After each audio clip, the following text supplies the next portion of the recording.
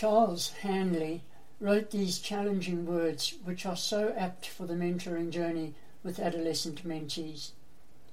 Change comes from small initiatives at work. We cannot wait for great visions from great people. It is up to us to light our own small fires in the darkness.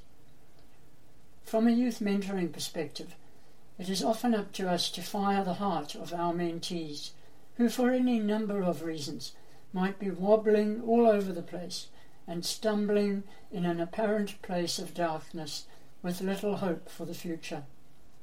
This is a time when empathy is such an important mentoring quality. I must do my best to try and understand how my mentee is feeling, to move alongside him or her, tell them that I cannot fully understand how they are feeling, but am doing my best to do so, while sensitively and gently guiding them along a new path filled with hope. This journey must be undertaken at my mentee's pace, and I must do my best to show unconditional care and support, celebrating every small victory along the way. I use the analogy of life after the storm, when the sun will definitely be shining above the clouds.